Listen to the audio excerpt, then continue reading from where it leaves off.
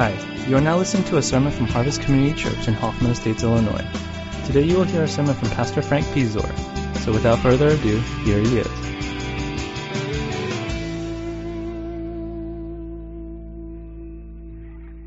It's good to be back here at Harvest. Actually, haven't been at a Sunday worship service at Harvest since August 9th. So it's a little bit different to be back here after being at another church. I don't want to say anything. The last church that I spoke at 2 weeks in a row was literally about a minute away from my house by walking. So, and then a half a minute back because I cut through my neighbor's yard when I was going home every time. Because they go to church on Sundays, and I don't want to, cross over while they're all getting ready, but when they're at church, I could. That's why there was a difference. Man, is it nice to just be so close. But, no offense, I love all of you, and I love being here. We wanted to pray for our college-age ministry, which we call our greenhouse ministry. And basically, it's college-age students. We normally meet a lot in the summer only because that's when everybody else is home.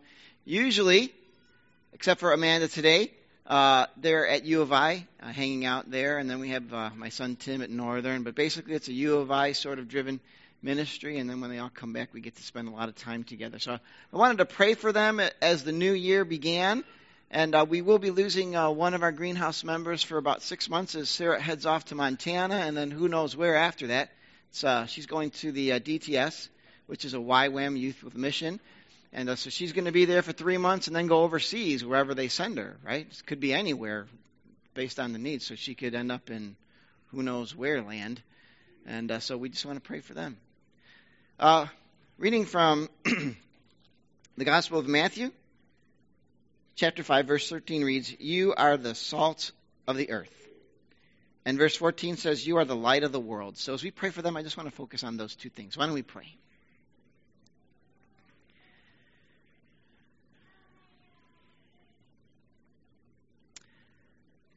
Our Father in heaven, we are just so grateful for who you are and the things that you have done in our lives.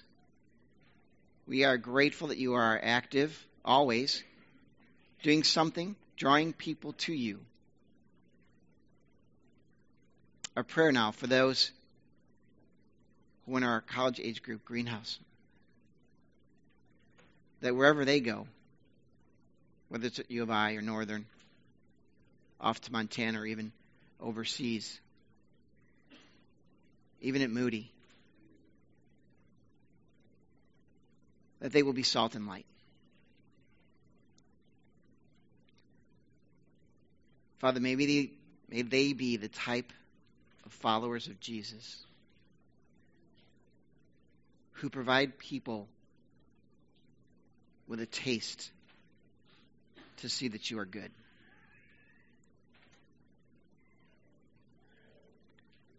That through them, people are drawn to you. Father, we would ask as they begin a new semester that for some of them, they may come across people and teachers who might not even believe in you and go so far as to mock you. Father, help them to stand strong, that even in the midst of whatever they experience in classrooms, in dorm rooms, and wherever they are on campus, that they might be light, that through them people might be able to see you for who you are, your kindness, your goodness, your compassion. And that they might also see your holiness. Father, we ask that our students would be able to stand strong, stand firm in you, finding you to be a rock, a refuge, a stronghold. We'd ask that you would draw them to your word, that they might find that your word is good, that it strengthens their hearts. Father, we'd ask, too, for their purity of relationships, purity in relationships, purity of life. Father, we ask that with all of the things that are going around, all of the temptations that are so easily distracting, that cloud our view of you, that they would walk in the light and be able to fix their eyes on you, the author and perfecter of their faith. May they find you. May they focus on you. May their hearts embrace you, be filled with you, overflowing to all those who are around them. Father, we ask too that you would bear fruit not only in their lives, but through their lives, that others might experience your work, your drawing people to you, that they might know your salvation. We pray in Jesus' name. Amen. All right. Well, if you want to open your Bibles to 1 Timothy chapter 1.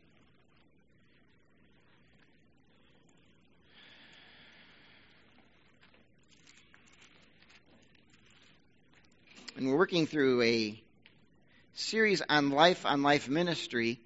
And Paul, pouring his life into Timothy, is now going to pour some words of advice for him on how to be a minister of the gospel.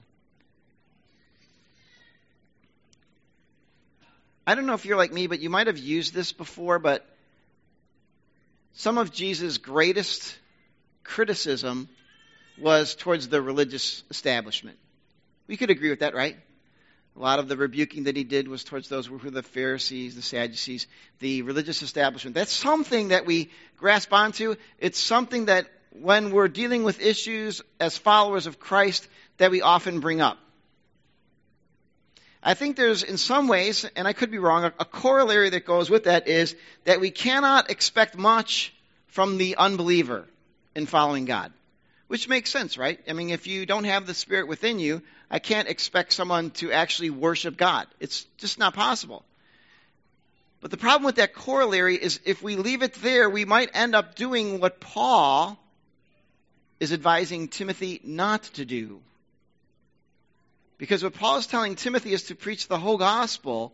And sometimes when we say that we don't expect unbelievers to act like believers, which does make sense, we get to a place where the implication is that God never judges those who are unbelievers. But I think what we're going to see in these verses is that judgment still stands, and that's the part of us needing to understand and share the gospel, because if we only tell the unbeliever, I understand that you cannot believe and follow God, and leave it there, they walk away feeling, then I'm okay. And so Paul, in Life on Life, is trying to get Timothy to see it's not okay. Because there is a sense where God does judge those and will ultimately judge those who do not believe. So let's look at this. So the first thing that I want us to do is let's read the verses. 1 Timothy chapter 1, verses 8 through 11. It reads this way. We know that the law is good if one uses it properly. We also know that the law is not made for the righteous, but for lawbreakers and rebels, the ungodly and sinful, the unholy and irreligious, for those who kill their fathers or mothers, for murderers, for adulterers and perverts, for slave traders and liars and perjurers, and for whatever else is contrary to sound doctrine. That conforms to the glorious gospel of the blessed God, which he entrusted to me. What's the context? The context is Ephesus was a very immoral city.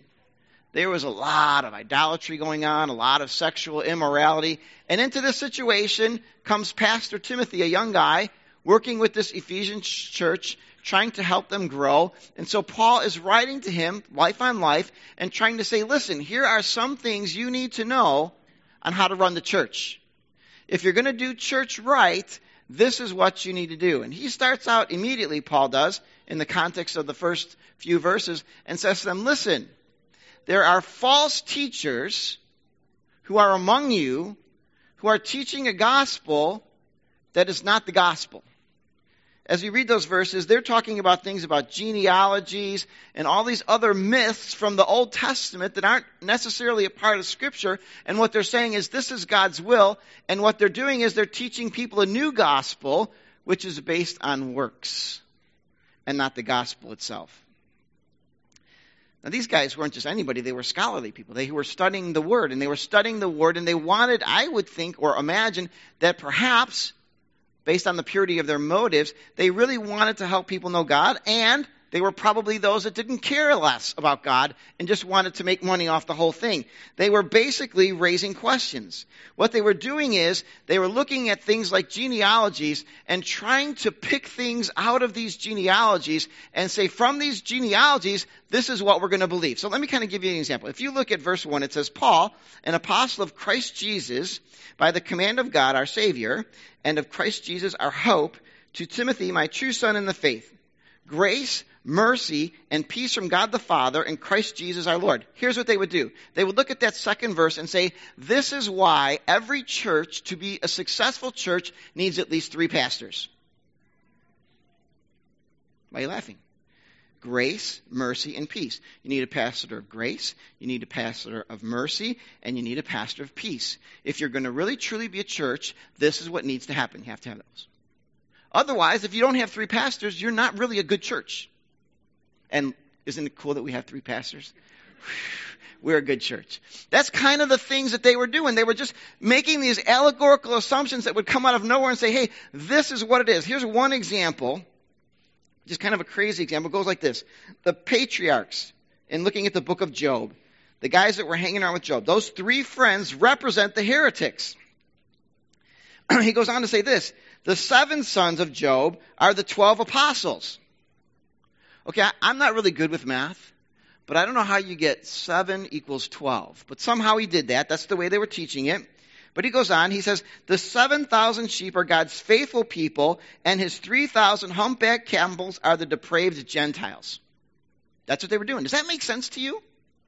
That doesn't make sense. And yet people were then pouring all over Scripture, and they're looking at it and trying to figure out that, wow, this is a really cool insight. I have something, like I had this insight about 3 pastors.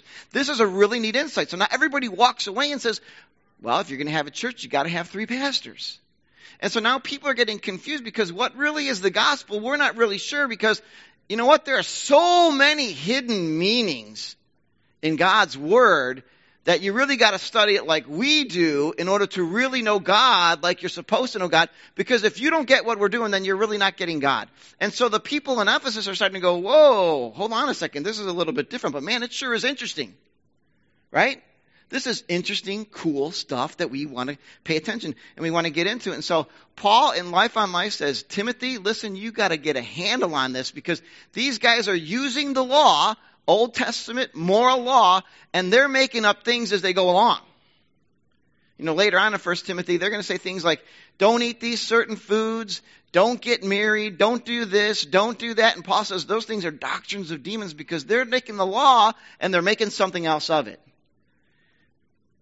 Timothy, my advice to you is to get a handle on this. Deal with it right away because listen, we know that the law is good if used properly. So here's my first point. It's this. God says the law is good. I don't say the law is good.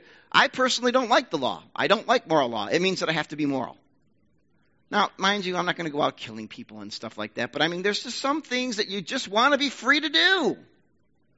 Get rid of the moral law, and I can do whatever I want, which is what Old Testament Israel did, right? Everyone did what was right in their own eyes. But Paul says, listen, the law is good. Now, it's Paul writing it, but Paul inspired by the Holy Spirit. So God endorses, a political season that we're in, he endorses. He says, I approve of this message. The law is good if used properly. If used properly. Here's his issue then. He goes on. He not only says that is important, it's important for us to know that the law is good because even in the Psalms, this is what the psalmist says about the law and saying that it's good. He says this in Psalm 1 verse 2, but his delight is in the law of the Lord, and in his law he meditates day and night. Psalm 19, the law of the Lord is perfect, restoring the soul. The testimony of the Lord is sure, making wise the simple. They are more desirable than gold, yes, much more than fine gold, sweeter than honey and drippings of the honeycomb. And finally, Psalm 119, oh, how I love your law. It is my meditation all day long. So the law is good. Now, a lot of us, we don't like the law, and let alone don't even like to share the law with an unbelieving world because it makes us seem like judgmental people.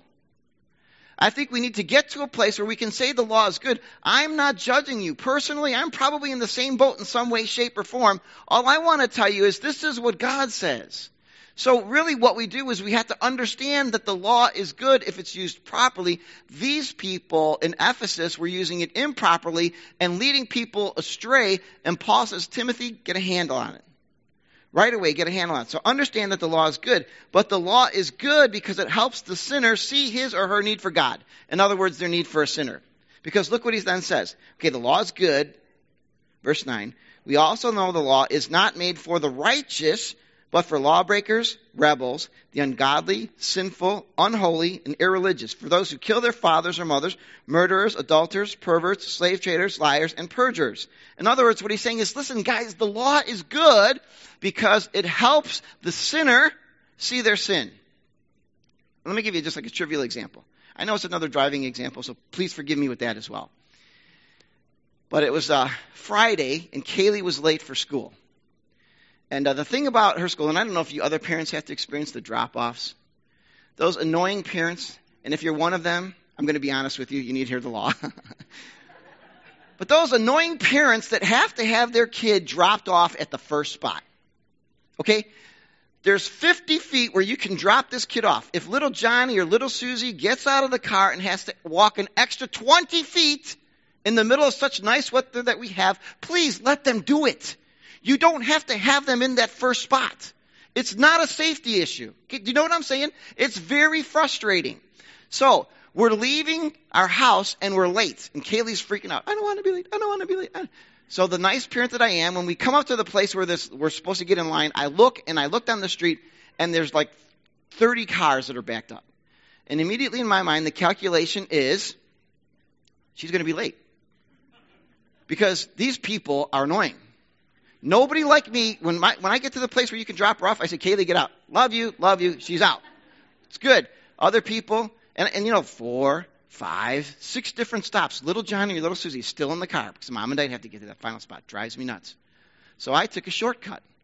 And I went around another way, and she got in on time. But here's the thing. In the midst of this shortcut, you're only supposed to go one way, which I didn't know. And I was going the right way the first time. But I make this 3-point turn into somebody's driveway, back up and start pulling out. And in the corner of my eye, I see this teacher yelling at me. I don't know what she said, but I sure it wasn't nice. Okay?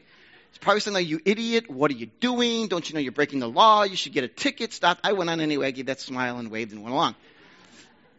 Not because I'm rude, because I said, oh my gosh, I hope she doesn't get my license plate because I don't want to get a ticket. I would like to tell you that my initial motive was I didn't want to go down the street and be a part of that backup so that the other kids could get there on time. But I'd be lying because I was in a hurry and I wanted to get somewhere. The real motive was I was selfish, and so I did something that was wrong. I didn't know it was wrong. In fact, if that teacher had said nothing, I would probably do it again on Monday. Because of speed, time, hurry, right? Here's what I'm saying is, the law points out our wrongdoing. It is wrong to go down a one-way street, because it's a two-way street during the day, but it is wrong to go down that one-way street and then make that 3-point turn and come around. That is wrong. I did not know that. I would do it again, and I would keep doing it because it goes so much faster than waiting in line watching people drop off little Johnny and Susie at the first spot. But now that I know it's wrong, I'm not going to do it again. Because the law points out some problems. Listen, don't you realize when you make that 3-point turn and you back up, there might be a little kid that you don't see and you hit? They're not just trying to be power-hungry people. They're just trying to say, for a safety issue, for your safety, for somebody else's safety, the law says you cannot do this. And so the law is good because it says to the sinner, you have sinned. And you need God. And so when the church says that Jesus' greatest criticism is towards the church, I want to say, based on what Paul is telling Timothy, I have to disagree. True, in the Gospels, that's who he rebuked the most. But we don't get to see a lot of that stuff behind the scenes where Jesus is actually talking about people's sin. Because why would Jesus just simply say, hey, everybody, I love you, and not talk about their sin? Because what does that do? It helps us all say, yes, God loves me. You don't care about my sin? I can live however I want. Paul is saying, no, this law, the very law that Jesus preached and even used to rebuke the religious establishment correctly, is also the same law that rebukes the sinner and says, sinner, wake up, you have need of God. It's not God crushing people like little bugs and saying, hey, there's a sinner. Woo! Yeah, that was really cool. I love crushing them. It's God's way of saying, I love you, and I need to tell you there is a separation, and so I must remind you that there is sin that needs to be dealt with in order for us to be in a right relationship. There's no confusion about myths, genealogies, and all these crazy interpretations that people are coming up with. The straightforward, simple gospel is that men and women have offended God with their sin, and there is a Savior whose name is Jesus, and He has come in the world to set them free. So Paul says, listen, the law is good, but understand, it is not for the righteous, but the unrighteous.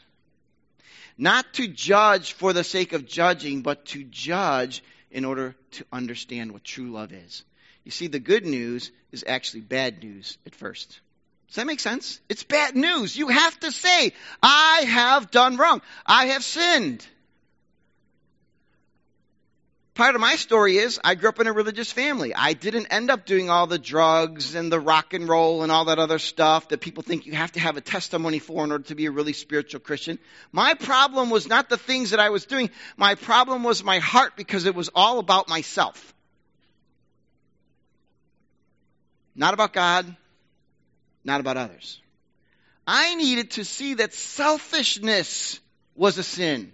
But I don't see that unless I look into the law and read the law and understand the law. It's bad news. It's really hard to admit that you're selfish. How many of us have spouses, get into arguments with our spouses, right? And what do you have to say when you're wrong? I'm sorry. I was wrong. One of my wife's big complaints was, I'll say, I'm sorry I was wrong, but here's what you did. Right? That's wrong too. That's not really saying I was wrong. It's saying I was wrong, but so were you. Which, usually is true, right, Hannah? No, I'm just kidding. Selfishness. Putting God on the throne. How many of you guys have gone to the CG retreats and you've watched, not putting ourselves on the throne where God belongs. How many of you have seen the Gods at War videos? How many have gone through them, right? We're learning that the issue is not the gods themselves, but our own selfishness and how that is expressed through those gods in our lives. So what is Paul saying? He says, listen here, as you read this. He says, we know that the law is made not for the righteous, but for lawbreakers, rebels, the ungodly and the sinful, the unholy and the irreligious. In other words, what we're going to see is Paul's going to go through the back door and he's going to talk about the 10 Commandments. What's the 10 Commandments? The moral law. And the first section talks about what? Put God first. But when you look at all of these people, what do you have? You have lawbreakers who are deliberately disobedient towards God. You have rebels, those who don't submit to any authority, even God. The irreverent, those who withhold their due from God. The impious, those who break normal laws of decency. For instance, one of the commentators said it's the kind of person that would marry their sister or their mother. The polluted, who are profane. In other words, what he's saying, listen to all of these people, their first focus is to be disobedient towards God. And so they need the moral law which says, you shall put no other gods before me.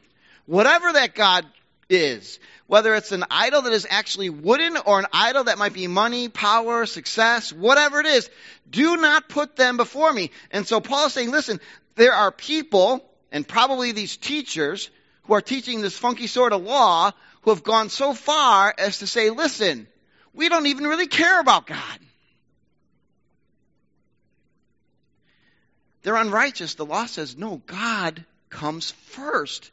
If God is not first, then you have a sin problem. And that's what makes the law so good. Because if you don't realize that God must come first, then you don't have a sin problem, per se, in your own thinking. And if you don't have a sin problem, thus you don't have a need for the gospel, because you don't need a Savior. And if you don't need a Savior, you can't find the Savior and ultimately find eternal life and salvation, because you've never come to a Savior because you don't think you need the Savior, yet you really do. And so what happens? The law comes up and says, you're screwed up. You might be doing all the horrible things other people are doing. You're not as bad as them. I mean, there's some really bad people out there. Picked up a book from the library called The Martyr Song. And based on some stuff that happened in Bosnia years and years ago. And as I'm reading this book, the one antagonist is a nasty man. And basically what he's doing is he's come into this town that seems untouched by the Civil War, and he forces these women to knock over the stone crosses of the dead, their relatives and stuff like that. And then, because they're Christians, he tells them, you must carry your cross. And so these women are walking back and forth in the cemetery. Wow, sorry. Is that a Freudian slip? Cemetery, not seminary. And they have these heavy stone crosses walking back and forth, and he mocks them. He's mocking God. And he says, if you really believe in God, and God is a Savior, you will endure, and you will not drop those crosses, because the second that cross drops, I will beat your priest. One lady ultimately drops the cross, and I'm only partially through, and so they beat the priest. This man is mocking God. He's mocking God. And without the law, he would not understand that he's mocking God. And the response that these people are giving him is, what you're doing is wrong, because the law of love, another moral law, says this is not how Christians are supposed to treat each other. But he doesn't see that. Why? Because he doesn't see his need for the law. In a sense, he must feel himself above the law. Or that there is no law to even worry about because he doesn't believe in God. Well, Paul would say, listen, for people like that, they are unrighteous. He's not a righteous man. He needs the law because the law has to say, hey, dude, here's your sin, man. Own it. And they're not saying, hey, we hate your guts. We can't wait till you get judged. I hope that you face God and he knocks you around like you've never been knocked around in eternity. And I can't wait to get to heaven because one of the rejoicing things I'm going to do is when you get judged, I'm going to go praise God. That's not what they're saying. It's not even what Paul is saying. What Paul is saying is get knocked down now. Face your sin now. Recognize that you have placed yourself on the throne where God belongs. Do that now. Be judged, unbeliever, but we'll get to that later. He goes on then. He's not only talking about their attitudes, but then he talks about their actions. This is the second part of the Ten Commandments in dealing with people. For those who do not honor their father and mothers, thus kill them. For murderers, adulterers, perverts, slave traders, liars, perjurers, all that is contrary to sound doctrine. In other words, basically Paul saying anything that's sin, anything is not sound doctrine. None of it. What he's really saying is it's not just about theology. I can sit up here and I can tell you, here's the 4 spiritual laws, here's the gospel. But what we like to do is divorce the words with our lives. The kind of thing where we go, hey man, don't look at me. Look at Jesus. Which is our way of saying, yeah, I'm a sinner and I've accepted it and I love it and I ain't changing. That's not what Paul's saying. Paul's saying there's a problem with your actions.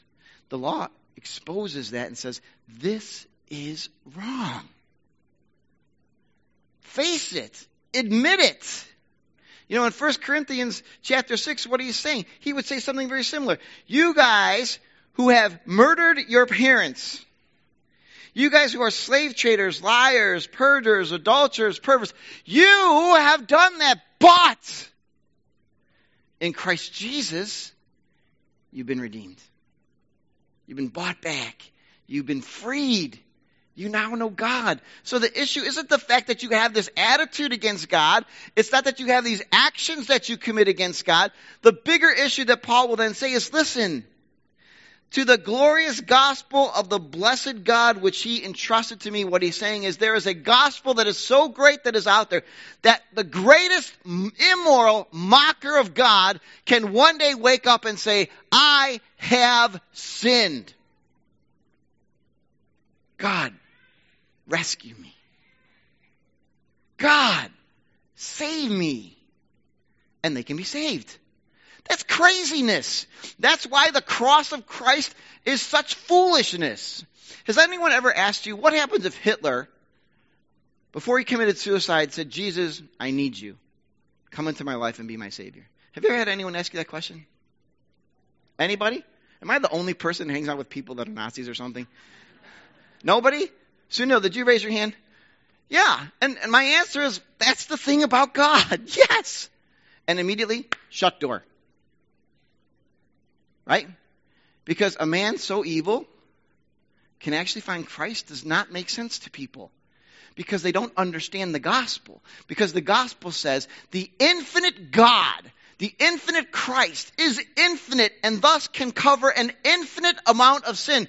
So it doesn't matter if it's Hitler, Stalin, Pol Pot, and any other genocidal maniac existed, all came together in the end and said, we need Christ. Because of the infinite sacrifice of Christ, forgiveness could be extended to all of them, and we could all be singing praises with them in heaven. Doesn't make sense. But Paul says, dudes, that's the glorious gospel of the blessed God. Isn't that glorious that the sinner can be saved? That's craziness. Because the reality is the sinner should not be saved, the unbeliever should not be saved, but they should be judged. But because instead of God doesn't just judge them because he's got nothing better to do, he judges them in their sin and then offers a solution. I mean, I guess it would be kind of like this if Tim's at Northern, gets a new credit card and spends money like crazy on his credit card. Because you know how credit cards work, right? I mean, I know you do. But as you do that, you swipe. There's no money being passed, right? You don't have any record of that. I mean, who really keeps records of their purchases every day? I mean, a few of you do. That's okay. It's normal. Okay, it's not normal, but so I don't check my credit card bill until I open it, right? How many are with me on that other than Dave? Right? I have no idea. When they go ask for a receipt, I think to myself, okay, I'm going to ask for a receipt because they're up to something evil, but I don't even take the receipts. I don't keep the receipts. I throw them out. I just wait till that day, right? But imagine Tim just racks up this huge debt he can't pay. I turn around and I say, what? Am I going to go, oh, Tim, I love you. Thank you for just creating a greater debt for our family. That is just so wonderful. Can you spend more, please? No, I'm going to say what? I would like to say this, you idiot. What is wrong with you? But I'm going to pay that debt. That's what the law is. The law is good if used properly because it reminds us, dudes, we have sinned. We have fallen short of the glory of God. Okay? It's not good works, but it is a gift. It is something that God does. It is something that God has done, not something that you do. And so this law brings up all this junk and says, look at yourselves. Whether you are 14 years old, where's Chris? 50 years old, we're the same age now, brother. No more making fun of me for 8 more days. Doesn't matter. The glorious gospel proclaims freedom for everybody. And so when these false teachers come along and they try to add works or things or thinking or secret knowledge, Paul says you better nip that puppy in the bud right now because it's a wrong gospel and those false teachers are going to lead people astray. And to me, it's a scary thing to say or think that something I say might actually affect your eternal destiny in a wrong way. Paul's saying, listen, Timothy, get a handle on this. Tell these guys. The law is good because it shows us our sin. That's why it's good for the unrighteous. So we shouldn't, as Christians, be running around saying, well, Jesus, he, criticized the religious establishment. Let's just look at the church. Which to me, I agree with, but I find funny because a lot of people in the church are running around shooting other Christians and going, I'm doing it for Jesus. You know what I mean? Hey, man, Derek, you're teaching false doctrine. Bang, bang, bang, bang, bang. Ooh, man, I got him. I saved the gospel. Well, he's bleeding out. That's not right. Jesus' greatest criticism was, sure, for the religious establishment. Let's say that's true, all right? But Jesus doesn't judge them just to say, hey, you stupid Pharisees and Sadducees, I just want you to know you are hell-bound dudes and you have no hope whatsoever, because Acts chapter 6 tells us what? Some of those hell-bound dudes became heaven-sent believers of Christ. Jesus wasn't touching the, hey man, give me a high five, dude. I really let those guys, I talk some smack to them, right? I straightened them out, right? No, that's not God's intent. Jesus brought the law even to them to say, listen, you need God as well. You should know better that you need God as well, but you don't get it, and thus I rebuke you. But he's not running around shooting them because he wants to say, hey, this is a great thing to do, because I just love judging people. No, what he says is, I just love people. And so when they're wrong, we bring them the law, we show them the law and what it says, and we work from there because we seek to what? Restore our brother and sister, not run them over with a bus. Make sense? Paul says the law is good if used properly. It is for the unrighteous. It is for the sinner to see their sin, that they might see their need for a Savior and say, I want Jesus. This glorious gospel is the very thing that brings life to people. And that's what Paul is passing on to Timothy and helping them to understand that doctrine is not just about the theological things that we believe, but it's also about the lifestyle that we live. And the two of them go hand in hand. And that if we're really going to say, I believe the gospel, then we must really believe the implications of the gospel is that we need to live gospel-type lives, which are lives that are salt and light in the community that we live. And I think a few weeks back I shared with you guys that youth pastor. Did I do that? Maybe I didn't. You know how old people are. They forget things. But didn't I share with you my first youth pastor? Was this just youth group? My first youth pastor? Okay, you guys don't pay attention anyway, right? Who's that old guy? Why are we listening to him? Why can't we have someone young? I digress. I'm so digression, I lost where I was at. Something about my old youth pastor. Either way. Oh, okay, yeah, I got it. He had good theology. He was a Moody grad. How can Moody grads not have good theology, right? Anyone with me on an amen on that? Okay, some of you guys seem a little leery about Moody. Trust me, it's a good school. Unless you went to Calvin College or Wheaton or something like that. I mean, because Moody's better than both of those schools anyway. But I need the law right now, right? But he had a horrible life behind the scenes. Good theology, horrible life. The gospel says, listen, man, there's good things that are in order. The law is there to show us our sin. Jesus has come to save us from our sins, but it needs to be reflected in our lives. It needs to be reflected in our worship, the way we worship God. It needs to be reflected the way we react and interact with people, just like we talked about Ephesians 4 a few weeks ago, right? There's a person you know who lives out the gospel when they can give and forgive like Jesus. You cannot proclaim the gospel and say forgiveness is for anyone and everyone who has sinned, and then stand over here and say, I will hold on to the sin that you have committed against me, and I will not let go until you make a restitution that I am satisfied with. And trust me, I'm not very satisfied with what you're restituting right now. That does not work. If you wish to receive a gospel that gives you freedom from everything that you have done against God that is wrong, then in turn, not just the theology is important to understand, but the actual lifestyle that says, then I too will follow in the footsteps of Jesus. I too will carry my cross. And we will come to a place where the gospel says, this is where it comes to, the cross. I have sinned, and you have sinned against me. It's not sweeping it under the carpet. It's saying, you've sinned against me. You've hurt me deeply. But I will forgive. Just as in Christ, God has forgiven me. That's the gospel, dudes. It's not just words, but it's lifestyle. And part of the gospel is understanding that the law, because gospel means good news, is it's bad news first. We admit we have sinned. We admit that we have done wrong. Confessing that Jesus can and does save. Let's pray.